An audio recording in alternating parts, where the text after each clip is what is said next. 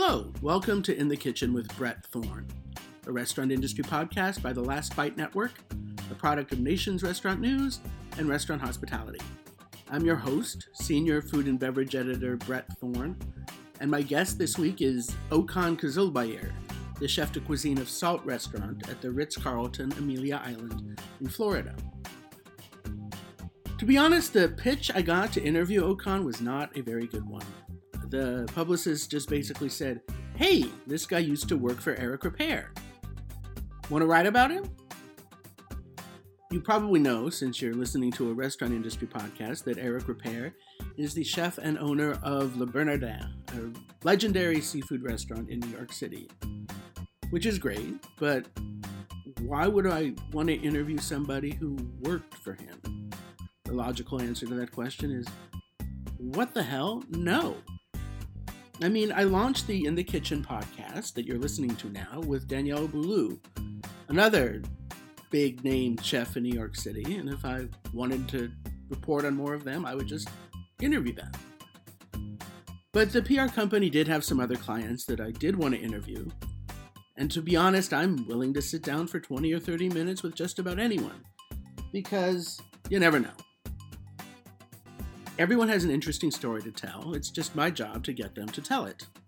I don't always succeed.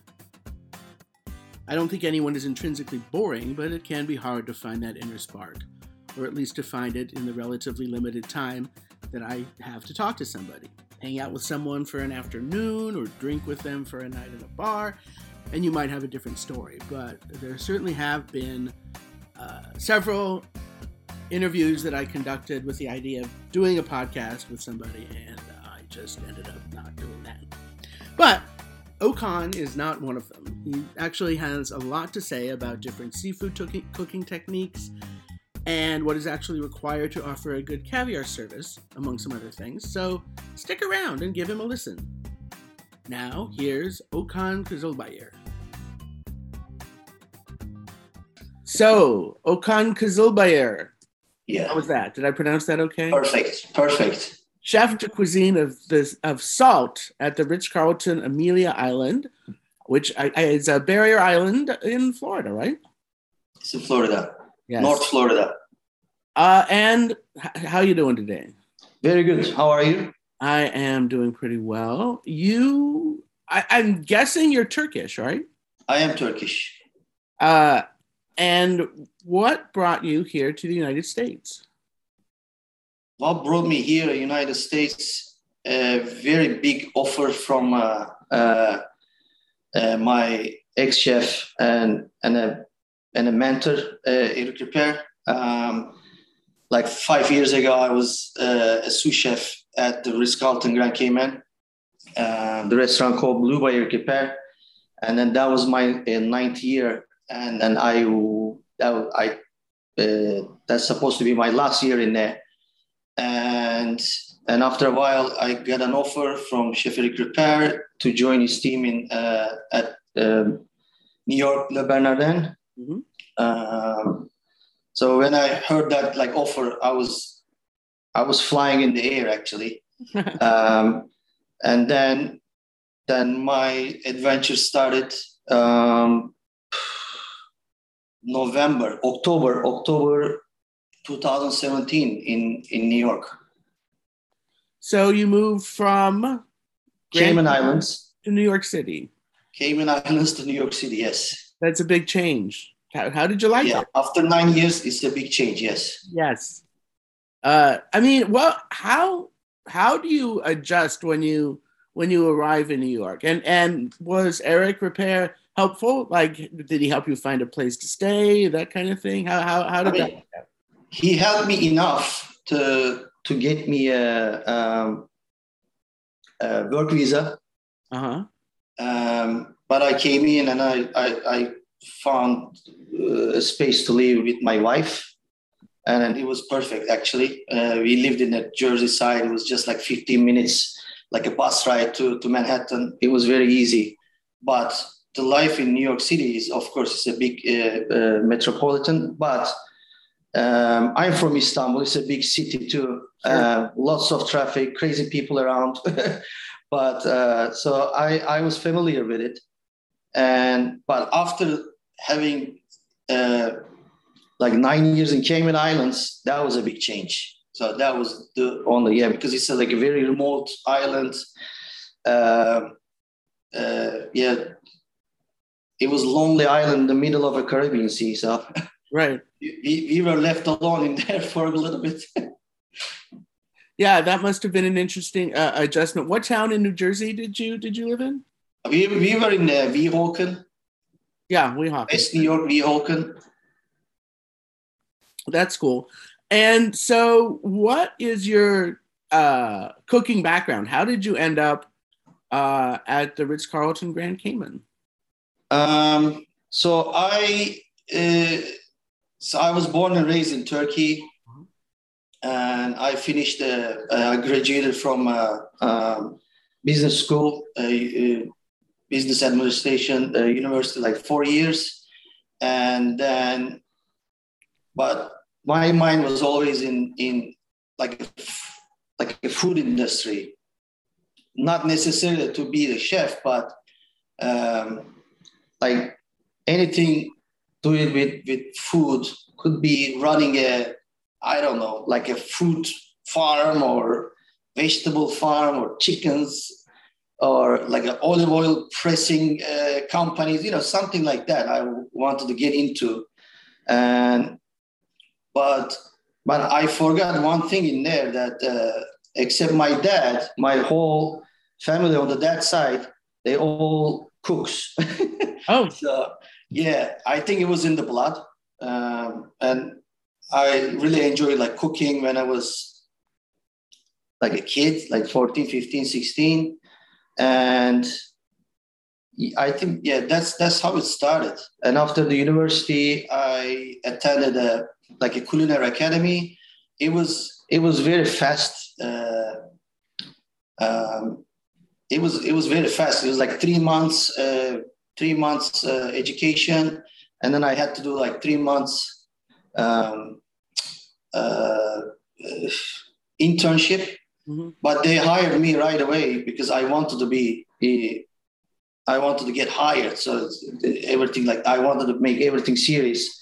So I got hired in one of the restaurants in Istanbul, and one of my friends, when I was working in that place, it was like my first 3 months. One of my close friends, she like texted me, and then there was a job fair in one of the hotels, and then apparently some like the big companies coming to Istanbul to hire some extra hands from Turkey. So that was my first start. So I got hired in Washington, D.C., Ritz-Carlton, Washington, D.C., 2007. And so I had the opportunity to be in the opening team of West End Bistro. That was also by Eric Ripert. That's how I get into cooking with him in Washington, D.C. So that was a year. That was a year contract, like 8 months, like 9 months contract. And then I realized that he has like one more restaurant in Cayman Islands. So then I applied, because like from Ritz-Carlton to Ritz-Carlton, the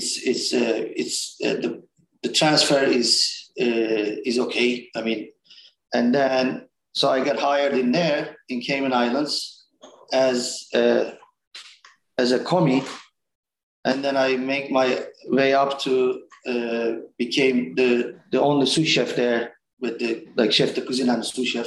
Mm-hmm. And then we had like 9 more cooks.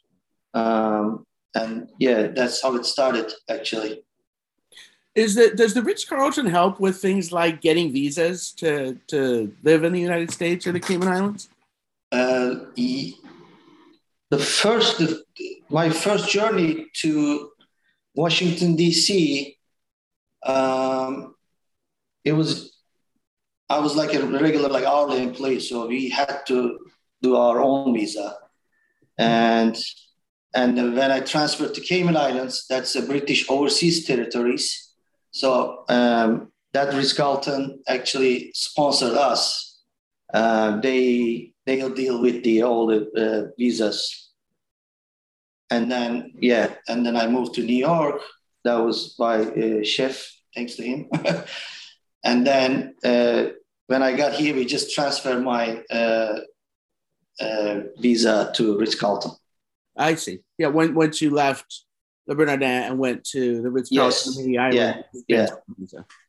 So your background since you were at Le Bernardin obviously is with seafood. Were you cooking with seafood a lot before then, or just a mixture of things? Or yeah, I mean, if you think about it, before Le Bernardin, so I stayed in Le Bernardin 4 years. Mm-hmm. Before that, it was Cayman Islands, like 9 years. Very like seafood centric menu in there. Sure. But before that, I mean, I love seafood, but I was like more like a meat guy. But what I saw with the seafood, it's like so many different species and so many different textures, like a fin fish and to crustaceans and like all these shellfish, different type of shellfish, they cook like very different. So it gives you a lot to work with actually, because they all cook differently. You have to treat them like very, very different than each other. So that gives me like a broad perspective that what can I do with seafood, which was amazing that I worked with one of the greatest chefs on seafood. So I'm continue doing that actually right now. Is the seafood on Amelia Island very different from the sort of seafood you get from New York? Yes, it is different. But like I said, I was working in the best seafood restaurant in the whole world. So you got to get the best seafood in there. Like a fishing companies, they're in like close to like New York, like Boston or Brooklyn. So everything is like flying or like just like comes there and then they distribute from there, which was, I have to say it has to be easier in New York, of course. But in here you have like local fishermen, you can work with them. Which is amazing actually.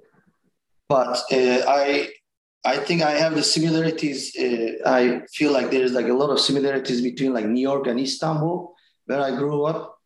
So it used to be the capital of like many civilizations. Right. And then all these the spice road and ends in there, you know, like you can find like everything in Istanbul, in like Grand Bazaar or like a spice market, fish markets in there.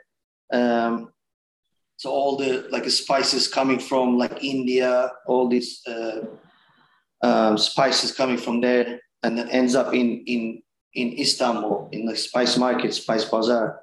So that's how I feel like New York is the same like as Istanbul. It's easier to find like ingredients, I guess. Right. Although I bet Istanbul has wonderful seafood too. You get seafood from the Mediterranean and the Black Sea, and it's all local. And yes, we do have, but it's like those are like if you think about like Black Sea is like an inner sea. The fish doesn't get too big in there, and sometimes it gets cold, so they migrate from Black Sea to they pass Bosphorus. Mm-hmm. Which is kind of like a river in between east and west. Between Europe and Asia. Yes, exactly. And then, so they migrate to Marmara Sea, and then from there, they pass like Gallipoli is kind of like a very like narrow passage, and then it opens up the whole like Mediterranean. But the seafood in there, it's not the seafood, it's not like an ocean seafood. It's totally different. The fish are like smaller than the ocean, I mean, we have big type of fish. We have like tunas and bluefin tunas and all this stuff, but still, the market is more like a small, like anchovies, like a fresh anchovies, like a bluefish, sardines, Mackerel, probably. mackerel. Used to be more, but not that much anymore. Yeah, but they're all delicious. Yeah, that's my favorite kind of seafood, the little oil. Yeah, that's what I like too. So, but normally, all this kind of type of fish, like a sardines, you don't need to do anything for it. You just like grill it or like pan sear it, and then you put a little bit of lemon juice in there, and then you're done. It's a perfect taste. Yeah. But what I learned in here, my first year in the United States, which was 2007 in Washington, D.C., I heard the term that fish is fishy. I mean, I didn't understand. I didn't understand the first time when I heard it. Then I asked my colleagues, and she said, "What do you mean, like fishy?" So I had no idea what does that mean. Then of course, after a while, I understood what it is. But it's about being oily, and then oily fish is fishy, first of all. But then after a while, if you serve a little outdated, not outdated, but not like fresh as possible, so it becomes fishy when you cook it. So that's what I learned in there. Yeah, but it's funny that you order fish and then you complain that it tastes like fish. Yeah. Always, yeah. I would obviously, if I like oily fish, I want it to taste like fish.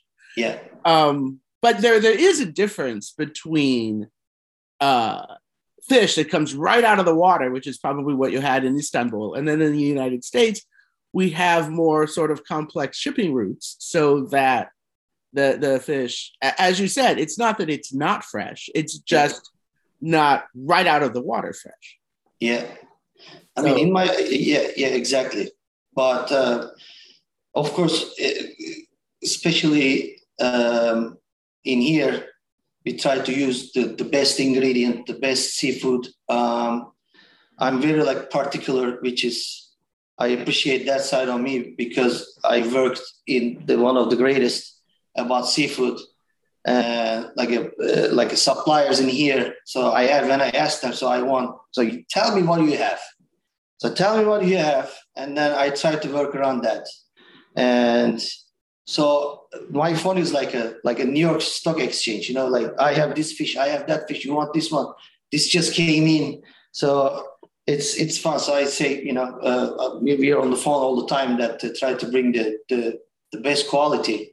I mean, sometimes we get it, of course, we get it like a whole fish. And then it depends on where they get it from. Which part of the ocean, north or southern, the flesh makes a lot of differences, but you cannot know that unless you fillet your fish and then slice it and put it in your mouth, or when you see the fish. So what we do when we have the fish and then we slice, we put it in our mouth and then we check it out. If it's good to serve, we go ahead. If it's not that great, we send it back.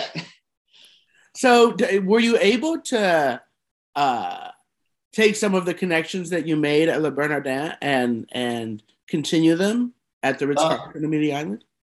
Yes, some of them, yes. I have a couple of suppliers like that helping me out in here, which is amazing.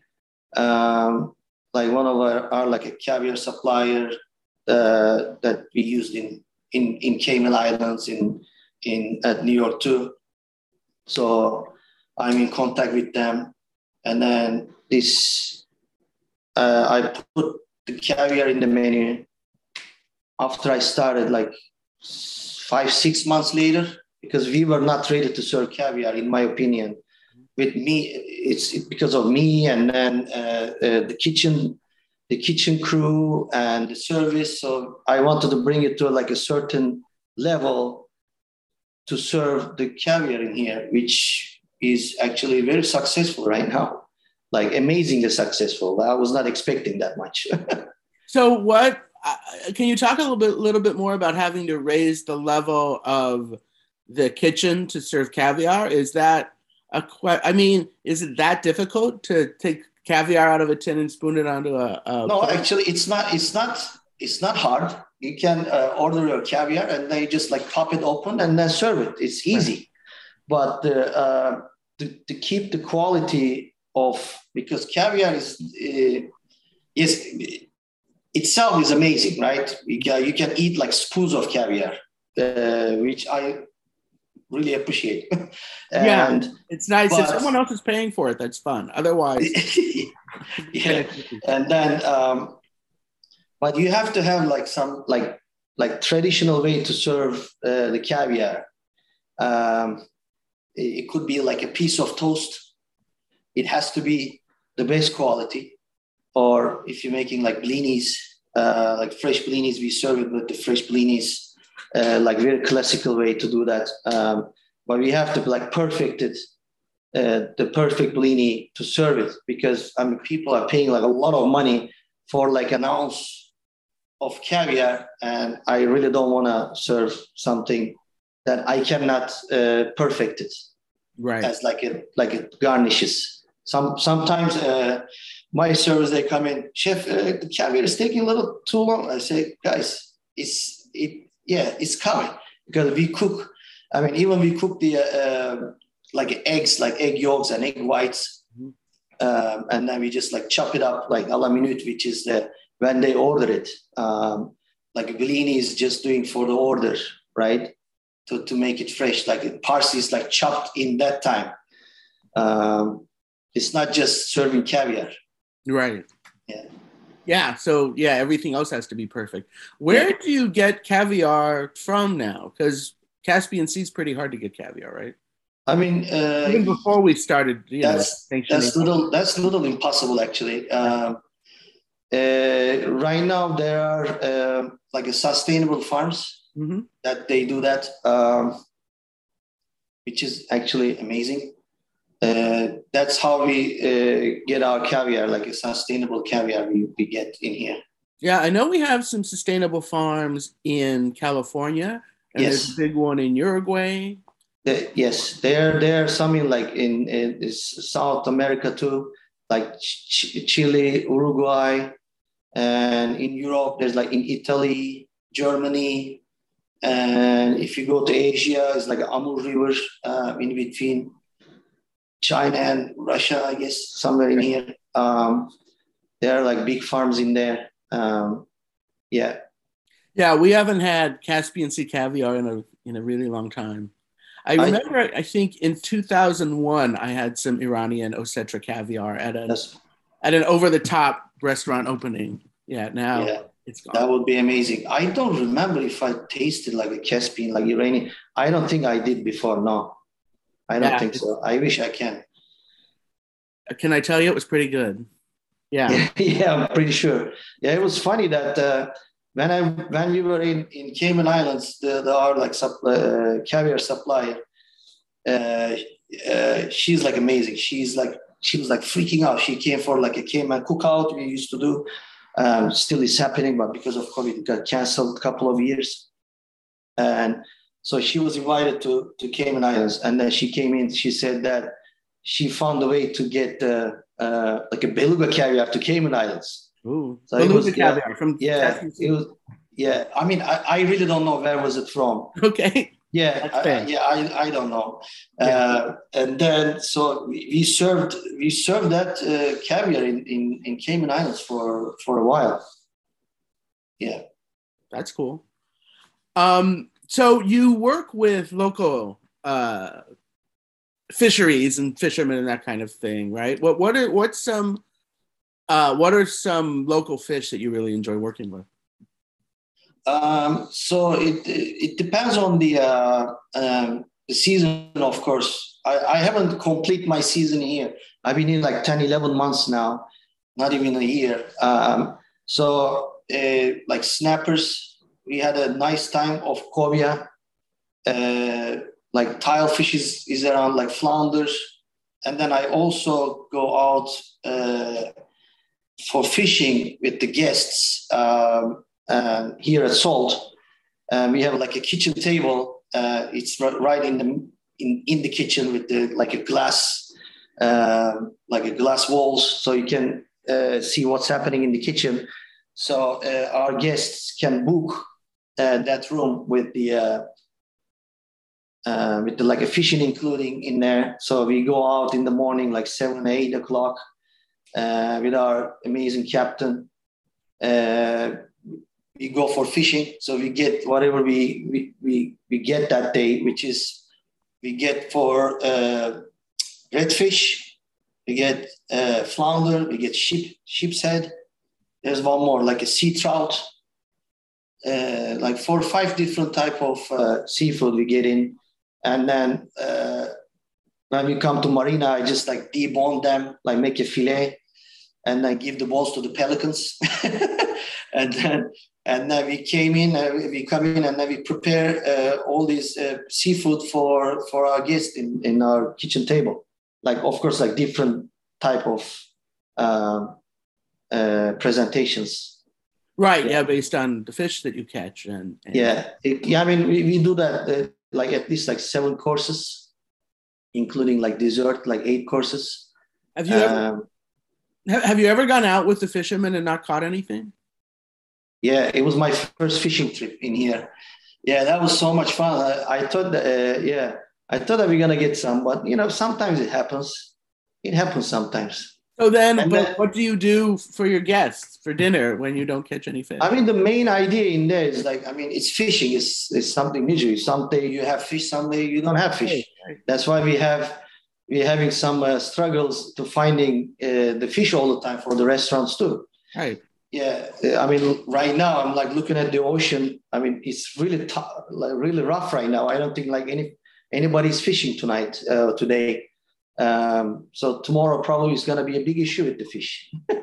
So when you don't catch fish, but these people have already paid to go for this chef's table dinner, what do you cook for them? I mean, of course I have. I'm using the stuff that I have for the whole restaurant. Yeah.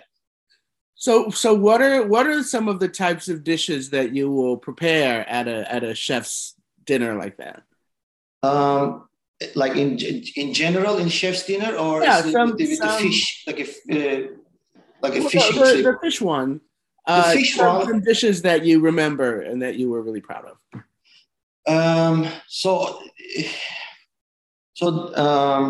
For example, the first time when we get like 3, 4 different type of fish, I had no idea what would be the texture, the taste of them. I didn't know. And then, like a lot of people around me, they telling me, oh, you sear this, you do this. But I found my own way to execute them, which, for example, like a sea bass, I baked it and then I seared it, but I end up put it in the, oh my God, what was the name of that? The candles, what do you call that? The beeswax. So I cooked in a beeswax one day. Oh, wow. And it was amazing, actually. It was so good. Everybody was actually very surprised that it cooked in the beeswax. Yeah, how do you do that? Do you melt the beeswax on top? Do you wrap the beeswax? So we have like a charger plate. It explains the idea of the whole restaurant, which is like looks like a salt block. Mm-hmm. It's like maybe like a couple of inches deep. Mm-hmm. And then I say, it's like it would be nice, like put the piece of fish and then pour like a beeswax on it, mm-hmm. and then let it sit for like 15 to 20 minutes. It gets like hard again. And so what I did, I just filleted this sea bass. Sea bass. I think it was sea bass. Ocean trout. I'm so sorry. It was ocean trout. Okay. And so I filleted it, and then I cut it the perfect size to fit it in that the charger plate. And I seasoned it. I put oil in a little bit, and oil in the bottom, oil on the top. And then I let it sit in there. And I melt the beeswax and then put it on top of it. And that's enough to cook it. It's enough to cook it because that ocean trout is like very delicate. It's like very fragile fish actually. So that was a different style of cooking, different approach that not too many people tried in here in South, I guess. Do they do that at Le Bernardin, or did you make it up, or like? No. Did you just invent it? I mean, we had some like bivacs in the pantry, and then I was thinking, so what should I do with this one? And then it just came into my mind. I mean, there's some like restaurant they do that in Europe, like a mountain restaurants, like very high end like mountain restaurants. They do that kind of stuff. So you put the fish on a salt block that you use as a charge plate, and then you. No, it's not a salt block. It's the charger plate looks like a salt block, but it's not. Like it's nothing to do with salt. Yeah, it's just a plate. Okay. Yeah, it's just a plate. Yeah, yeah. It looked cool.